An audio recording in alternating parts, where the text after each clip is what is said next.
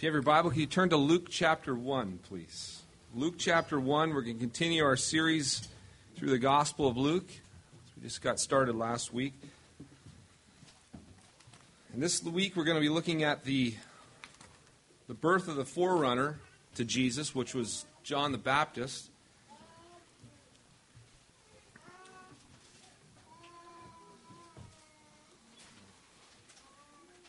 And I know it's probably easy today to be distracted because apparently there's some game happening later on today.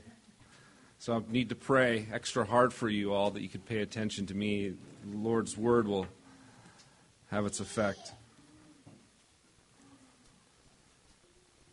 Let's pray and ask God's help.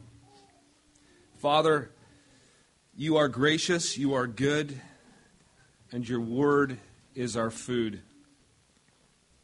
We thank you for the gospel. It is our life. We thank you for Jesus, whom you gave to us.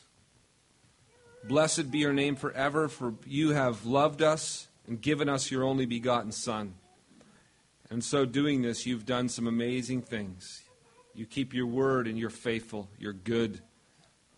And yet you come to us, weak, beggarly, vile, sinful, selfish creatures.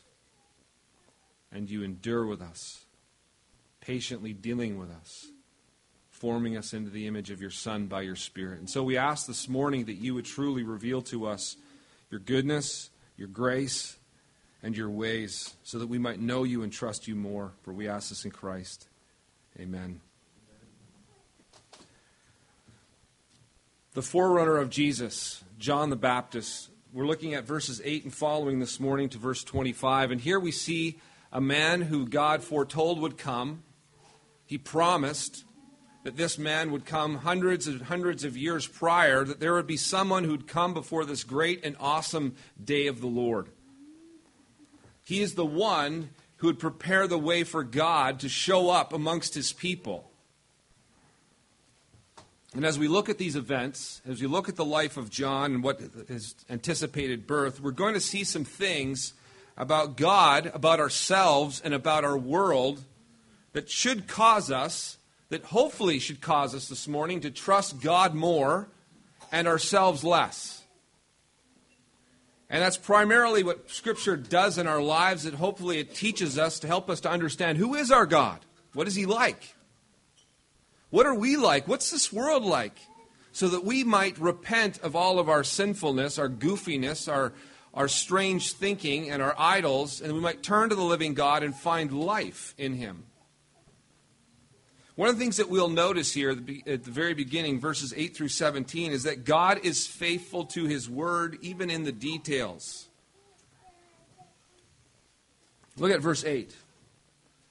Now, while he is serving as priest, now this is Zechariah, before God, when his division was on duty, according to the custom of the priesthood, he was chosen by lot to enter the temple of the Lord and burn incense. And the whole multitude of the people were praying outside at the hour of incense. And there appeared to him an angel of the Lord standing at the right side of the altar of incense. And Zechariah was troubled when he saw him, and fear fell upon him. But the angel said to him, "Do not be afraid, Zechariah, for your prayers have been heard, and your wife Elizabeth will bear you a son. And you shall call his name John. And you will have joy and gladness, and many will rejoice in it at his birth, for he will be great before the Lord, and he must not drink wine or strong drink, and he will be filled with the Holy Spirit even from his mother's womb. And he will turn many of the children of Israel to the Lord their God. And he will go before him in the spirit and power of Elijah, to turn the hearts of the fathers to the children, and to the disobedient to the wisdom of the just, to make ready for the Lord a people prepared." God is faithful to His Word in the details, and what we find here are details, particular details. Zechariah is on duty because his shift has come up. It says in verse 8. Now he's serving as priest when his division was on duty, it says.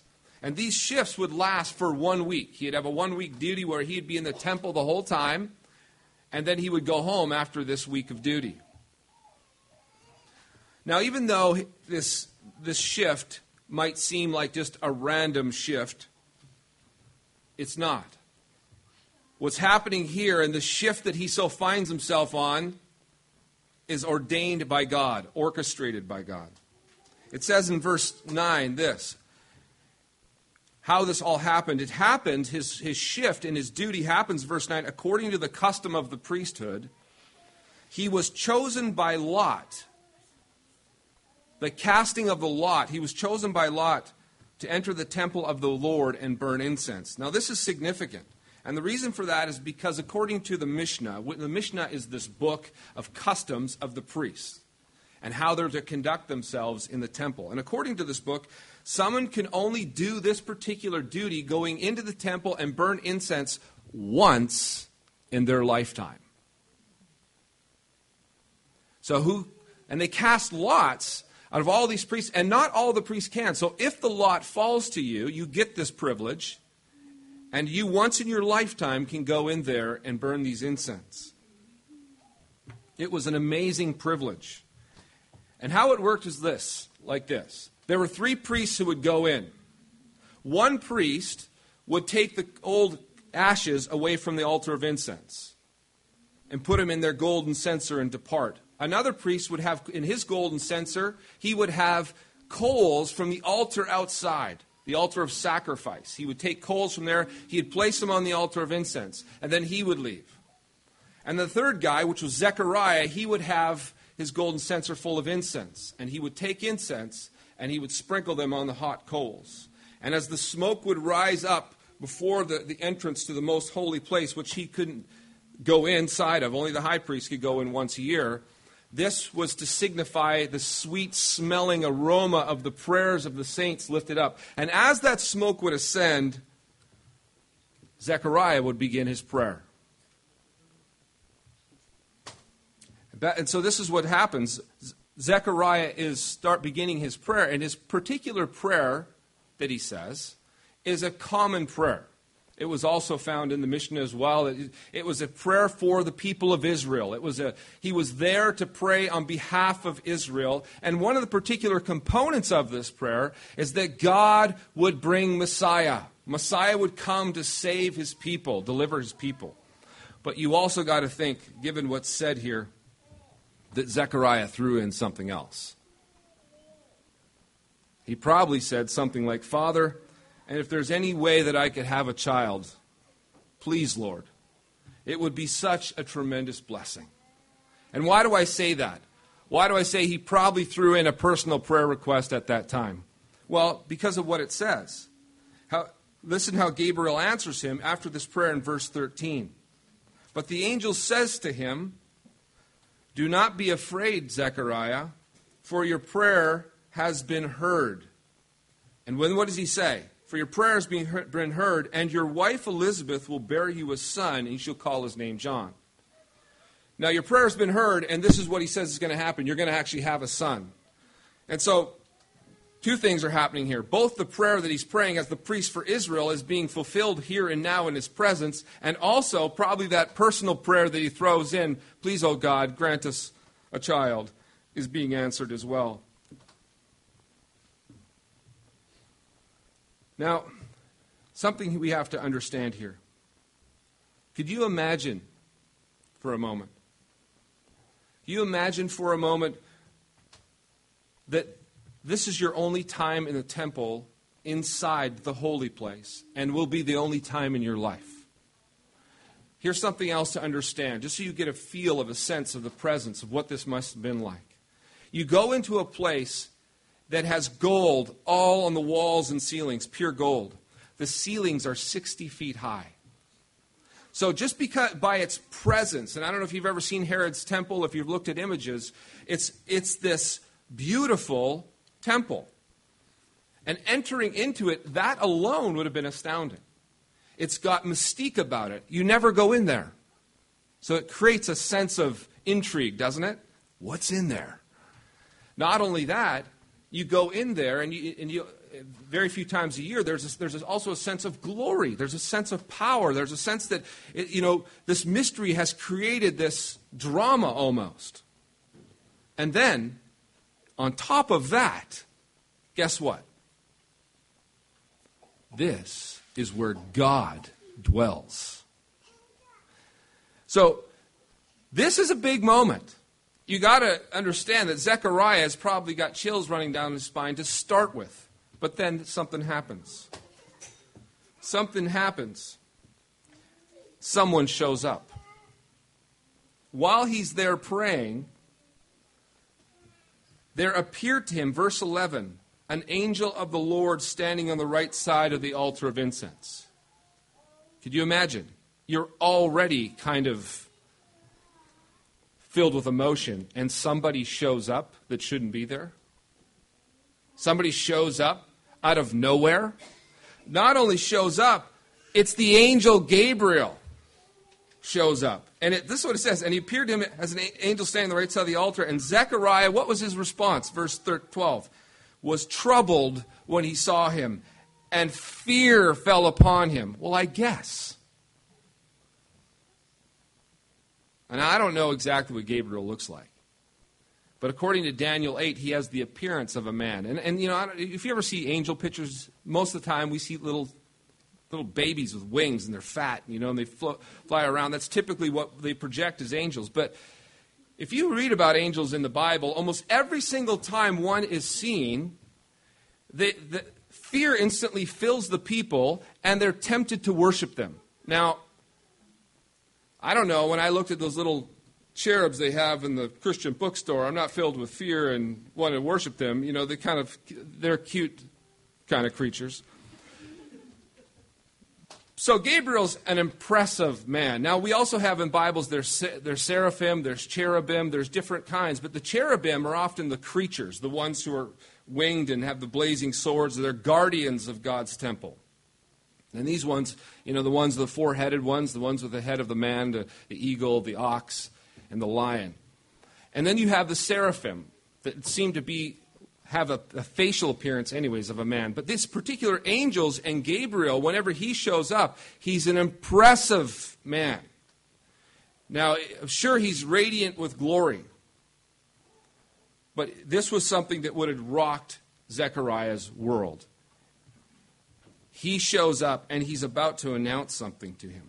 And all these things that happen in this particular revelation of the preparation of John, all the details from his assignment to the casting of the lot, to going there, everything that happens and everything that is said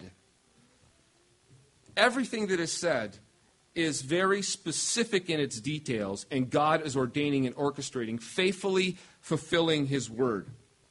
Notice what Gabriel says. Gabriel says to him that this is what's going to happen. You're going to have this son. A man will rejoice at his birth. And it says in verse 15, for he'll be great before the Lord, and he must not drink wine or strong drink. Now, why is that?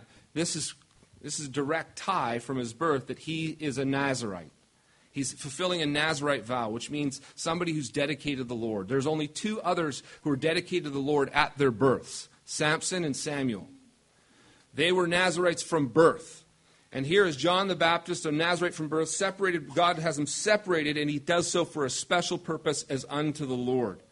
The fact that he's great, why will he be great? Well, first of all, because of his duty. Second of all, I think the only way to be great in God's sight at all is because of humility.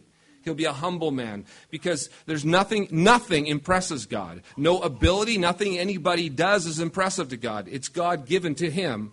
And so the only thing that impresses God at all, the only reason why he's great, God says that he will be great in his sight, is because he will be a humble man, humble before the Lord. And all of that, he goes on to talk about what he will do. He says that he will be filled with this Holy Spirit. I think this is also connected to his anointing, his being set apart, a Nazirite.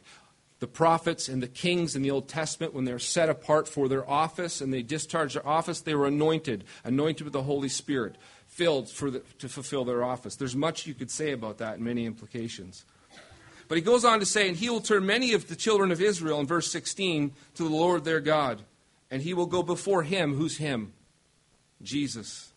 In the spirit and power of Elijah, to turn the hearts of the fathers to the children, and the disobedient to the wisdom of the just, to make ready the way prepared for the Lord. Do you know what he's saying there? He doesn't give scripture and verse. He doesn't say, well, if you were to turn to Malachi chapter 3 and Malachi chapter 4, you would notice that I'm quoting. Zechariah is a pretty astute guy. He's a priest. He studies the law. They know everything about the coming Messiah, and he probably knows even in his own head he's quoting Malachi, even though it's not said. It's exactly what he's saying. Malachi 3:1, which was read this morning, says, "Behold, I send my messenger, and he will prepare the way before me." Malachi 4:5 and 6, "Behold, I will send you Elijah the prophet before the great and awesome day of the Lord comes, and he will turn the hearts of fathers to their children, and the hearts of children to their fathers, lest I come and strike the land with a decree of utter destruction." So what did the angel say here? One's coming, the forerunner's coming. He quotes Malachi, that God's word is being fulfilled. But you know what also is interesting? Malachi 4, 5, and 6 are the very last words in the Old Testament spoken. We have 400 years of silence. God doesn't speak. And now when God speaks again, he speaks the last words spoken. And the tie is amazing. God the storyteller. 400 years of silence, God not saying anything. And now he speaks, and it's going to happen. And he speaks the very words that were last spoken and saying, today is the day. It's coming to pass. It's going to be fulfilled. Do you know the problem for us, though? We hear all these details, these particulars of what is happening. God is in the details. He's working it all out. He's orchestrating it all. But he did all this, and he makes a promise, and he waits 400 years. The problem for us is 400 years. Because I could say that God is faithful in the details, and he manages the details of your life, but we don't like the fact that when he makes promises, he might wait 400 years. Because 20 years to us is a long time. It can feel like when you're in the grind and you're in the middle of it, put yourself in the middle of a trial. 20 minutes is too long. So we don't like to wait. We don't like to wait on the Lord. We want things now. And any way I can get them now, the better. But when we're given a promise and we have to wait because God does what God does when he does it, then that often causes problems. And the problems it creates is that we often, in the time of waiting, start doubting. And as we're going to find out next in this passage, even the most godly men can doubt God at times. If you look at verse 18 and through verse 20, it says, and Zechariah, here's his response. Zechariah said to the angel, how shall I know this? For I am old and my wife is advanced in the years. So basically he's saying, how can you prove this to me? What could you do or what could you show me? How can I know for certain? How can I know for sure that this will actually come to pass? Because I don't know, Gabriel, if you're too familiar with my wife or myself or if you understand how old I am. I'm actually old enough to be an old grandpa. And now you're telling me something that really doesn't work, Gabriel. So it's tough. Can you show me something? Can you give me a sign, basically, he asks for. So he wanted a sign. Gabriel gives him a sign. You want a sign? He says, for I'm old and my wife is advanced in years. And then the angel, Gabriel, answered him and said, I am Gabriel. At this point, he hadn't mentioned his name. I'm Gabriel. Now, Zechariah, he knows his Bible. You're kidding me, Gabriel? Yeah. And he says something about him. I stand in the presence of God, and I was sent to speak to you and to bring you this good news. So he asks for a sign. He says, Zechariah, I'm Gabriel, and I stand in the presence of God. And he spoke these words, and he told me to come to you, speak them to you. As far as Gabriel's concerned, Zechariah, you're nuts. You're crazy. What I've just spoken, you do not understand. See, Gabriel has an advantage Zechariah doesn't. Gabriel stands in the presence of God. And he knows. Do you have any idea? When he speaks, it happens. Done. I don't care what it is. It doesn't matter how crazy. It doesn't, don't think in terms of natural consequences. Don't think of how things naturally work, because it doesn't matter with him. God speaks. And when he speaks, it happens. It does. So he gives him his sign. And behold, you will be silent, in verse 20, and unable to speak until the day that these things take place, because you did not believe my words, which will be fulfilled in their time. Now, I can understand both these people. I can understand Zechariah, can't you? I mean, you don't go tell people who are very advanced in years that they're going to have children. I mean, that doesn't make sense. At the same time, I can understand Gabriel. You don't ever doubt God has spoken. He stands in the presence of God, and so he knows this. But Zechariah wants proof of God's word, and he gets proof by not having any words.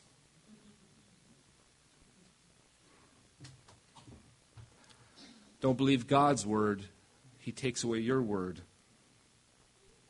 Obviously, it wouldn't be easy to believe God, however. So,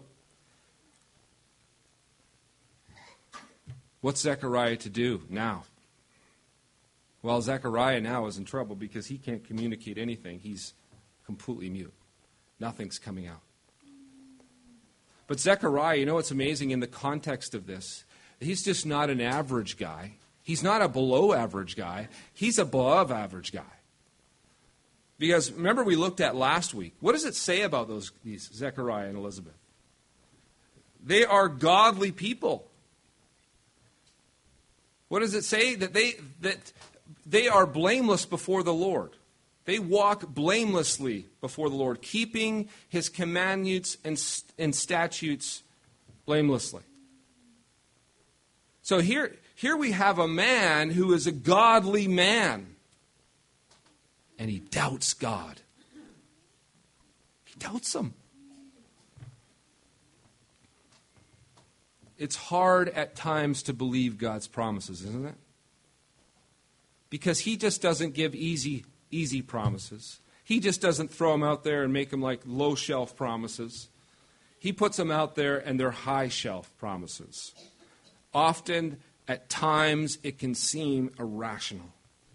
Like when your loved one's dying of cancer or suffering under Alzheimer's, and yet ringing in your head is that God works all things out for good. Really? I can't figure this one out. In these situations, God tests us, and the reality of what we see with our eyes and the promise of God are crashing together, and we don't understand it. We don't get it. And even the best of men, the strongest of men, find themselves doubting God's promises at times. But yet God, we know that he's faithful in the details. We know that he works all things out. But yet that is holding on to that and wrestling that. Through that, in your valley, in the valley of shadow of death, at those moments it's tough. It's difficult.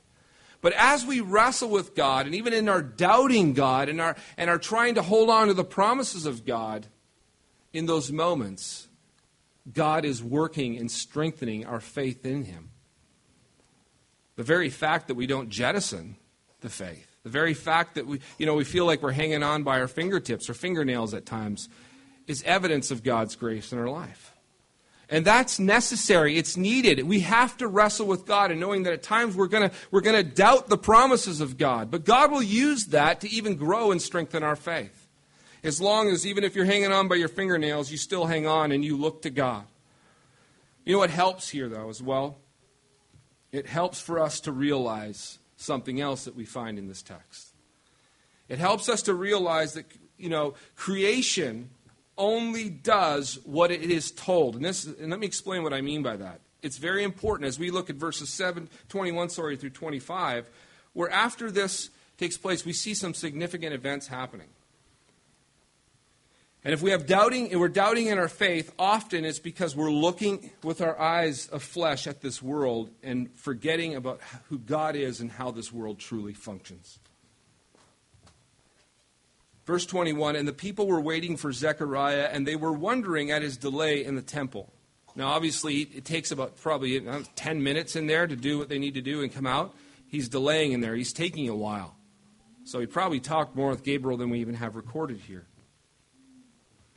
And when he came out, he was unable to speak to them. And they realized that he had seen a vision in the temple. Now, that's kind of funny because he's unable to speak, but they realized he'd seen a vision.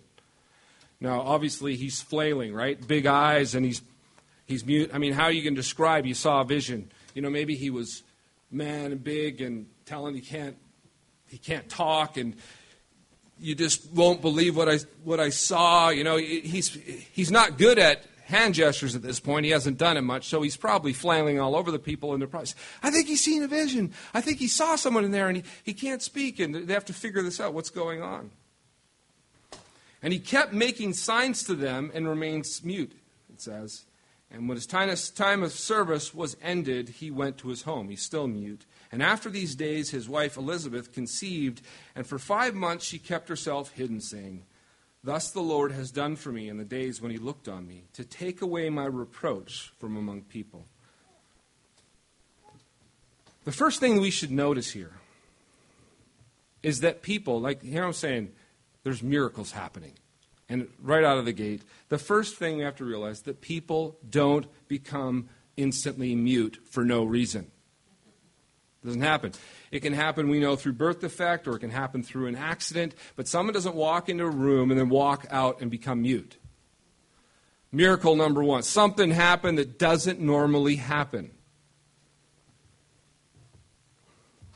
Second, they could tell from his flailing around that there was another miracle that happened. Not only did he become mute miraculously, he's flailing around and giving them these signs and realizing he saw a vision. He saw something in there that isn't normal. He saw something there that goes outside of what we typically call reality. You could say he's crazy, but he saw something in there, and they think that he saw a vision. And thirdly, he goes home to his wife, and again, elderly, grandma age, and she conceives and is pregnant. Now, these are all things that we typically call miracles, right? This is a miracle. These are things that shouldn't be happening, but did happen. They don't normally happen. They're not ordinary. But what they do is they tell us something about the world God has created. They help us to undergird and help us to understand our faith and who it is we believe in. We don't have a world with fixed laws that everything must obey always and can never, ever, ever, ever change, no matter what. We have a world that is in covenant with God and obeys his word. Jeremiah 33:25 tells us this. Thus says the Lord, if I have not established my covenant with day and night and the fixed order of heaven and earth, then I will reject the offspring of Jacob and David my servant, and will not choose one of his offspring to rule over the offspring of Abraham, Isaac, and Jacob. In other words, if I don't have a covenant with creation, and if things don't work the way they work because I told them to, then I don't have a covenant with my people. That's what he's saying. Psalm 74:16 through 17 says, yours is the day, yours also the night, referring to God. You have established the heavenly light and the sun. You have fixed all the boundaries of the earth. You have made summer and winter. And this is why when God whistles, creation jumps. You remember the plagues in Israel, the 10 plagues? God, when God shows up, he shows up through servants and messengers.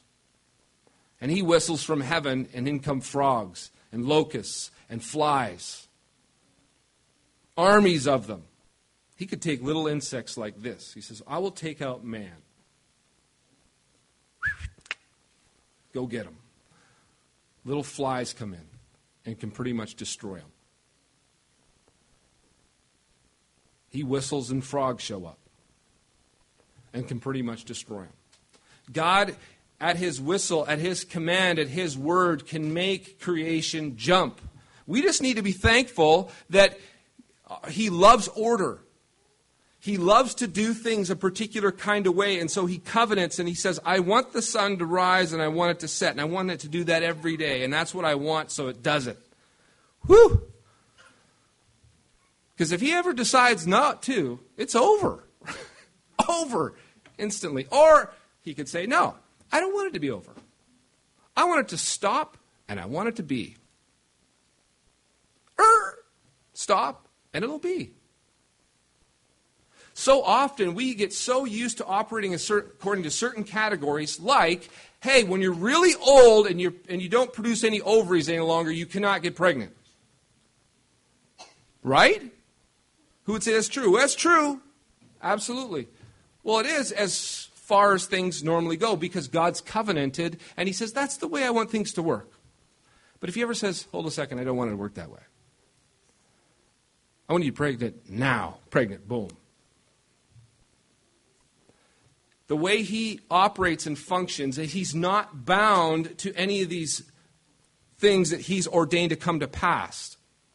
We need to be thankful that he loves order so much that we can make scientific discovery. We can make advancement. We can discover and learn the ways of God in creation and from that benefit. And then thankful also that, you know what, you have to plead with him and often plead with him, and sometimes he still won't go outside of his ordinary means. Have you ever prayed and prayed and prayed and prayed for a miracle and God not answer us? I bet you have. He could, but he chooses not to for other reasons. He loves most of the time to order things according to the way he does them always. And every now and then, and sometimes surprisingly, he says, okay, this time. And in this particular case, he was setting the stage to show, to demonstrate that I am the Lord your God, and it is me who's acting upon creation. God is not subject to the laws that he makes, the ways he covenants with creation. This is often why you get into any discussion or debate with somebody about creation, about science, and they immediately want to submit God to their data. They want proof, and what do they want proof according to a scientific definition. Do you think God will ever give them that? Never. Ever. He's not going to play that stupid game. He's not going to submit to that. The fact is that the only reason they can do what they do, and the only reason they can find out what they find out, is because God works a certain way. And he delights to. And he's totally okay with them. He's okay with them discovering his ways, creating a theory, defining it, calling it something, and everybody benefiting from it. And he doesn't get any glory. He doesn't get any credit. In the end, it will be revealed. But he is okay with his glory not being exalted, not being praised. He's okay for the time being. One day it'll be revealed. You realize we need to be thankful to God. Thankful that he loves order and that he does work a certain way. And we got to be believing and trusting and knowing that creation jumps and skips and runs and everything in it according to his word. This allows you to trust him even in the face of impossibility. Even when all reason suggests otherwise.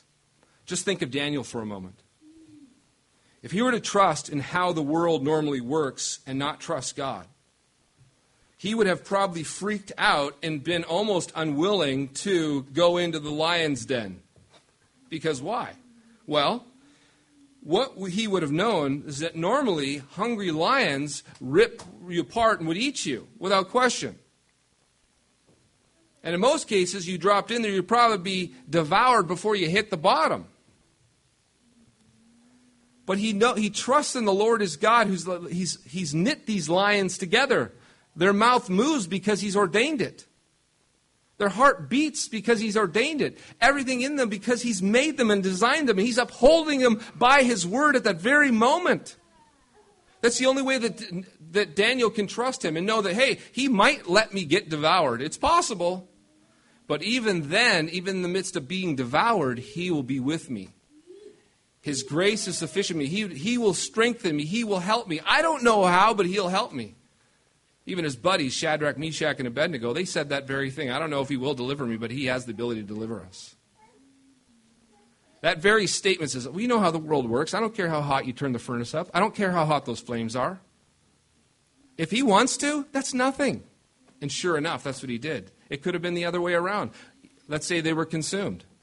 But even in the consumption, God would have been with them, and his grace would have been sufficient for them, even in the midst of that.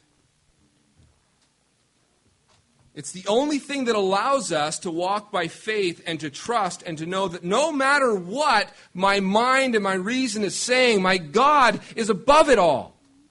I don't know if you're afraid of heights or not.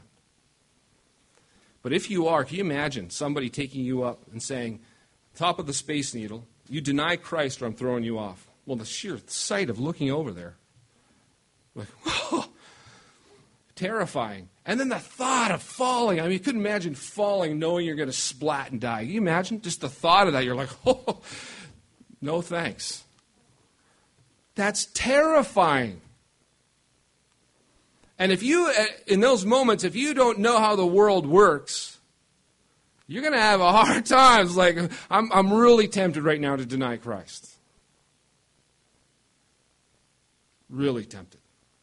Because I do not want to experience the terror of falling, and I do not want to experience the terror of what is it like to splat on the ground. That's freaky, isn't it? However, if we know our God, that no matter what happens, he could actually cause me to sprout wings in the middle and fly away. He could prevent the whole thing from happening. He could, while I'm following, all of a sudden fill me with such strength that I could not even begin to describe it to you. He could allow me to hit the ground and splat and die. He's ordaining it all. He's upholding the people who are actually doing it to you. He sustains and ordains all things that are happening. But here's the promise. I am with you. I'll never leave you nor forsake you. I will work all things out for good. It'll work out. It's not your job, it's not your duty to figure it out. I won't let you. If you had it all figured out, you wouldn't have to trust me. So I'm not going to let you figure it out. Just know this, that I am Lord of all, even of the situation. I ordain, I uphold all things, by my power. Everything. So you're falling in my hands, he says. No matter what, I'm with you. So creation and order, we have to understand, it's only happening this way because God has told it to happen. Therefore, you can trust him fully no matter the impossible, the weirdness, the strangeness of the situation that he puts you in, no matter what. He's with you, and he'll work it out for your good.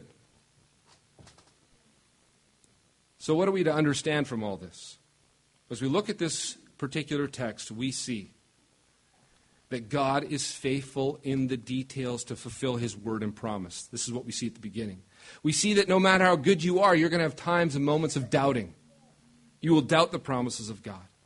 But even through that, God works. And we see that God works throughout creation, ordaining all that comes to pass, determining all that happens, and miracles for him, the ordinary for him, or the extraordinary, is nothing for him. It's easy.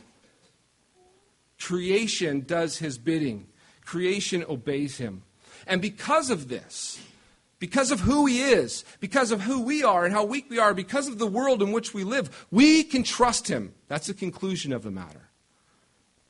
We can hold fast to his promises in the face of the most difficult and brutal circumstances. The Lord your God is with you. He'll never leave you nor forsake you. He's in charge of all things. He controls creation, so you don't have to worry about it. And you'll have times where you worry about it. You'll have times where you doubt it, and you'll have times when you deeply struggle with it. But remember, He's faithful in the details. He's Lord over all that comes to pass. Creation does His bidding. And even in your doubting, He is faithful to show up and help you. Amen. Father, we're thankful and we're grateful that You are the Lord our God, the one who ordains all that comes to pass. You're the one who's sovereign, and creation obeys Your word. We're so thankful that You are faithful in the details of life and orchestrate the details. We're so thankful that we are Your children, even when we doubt. You don't destroy us. You do things for us to help us learn and to grow, that we might be strengthened in our faith. Father, we are so thankful for this and thankful for Your grace. Be merciful, we ask. In Christ, amen.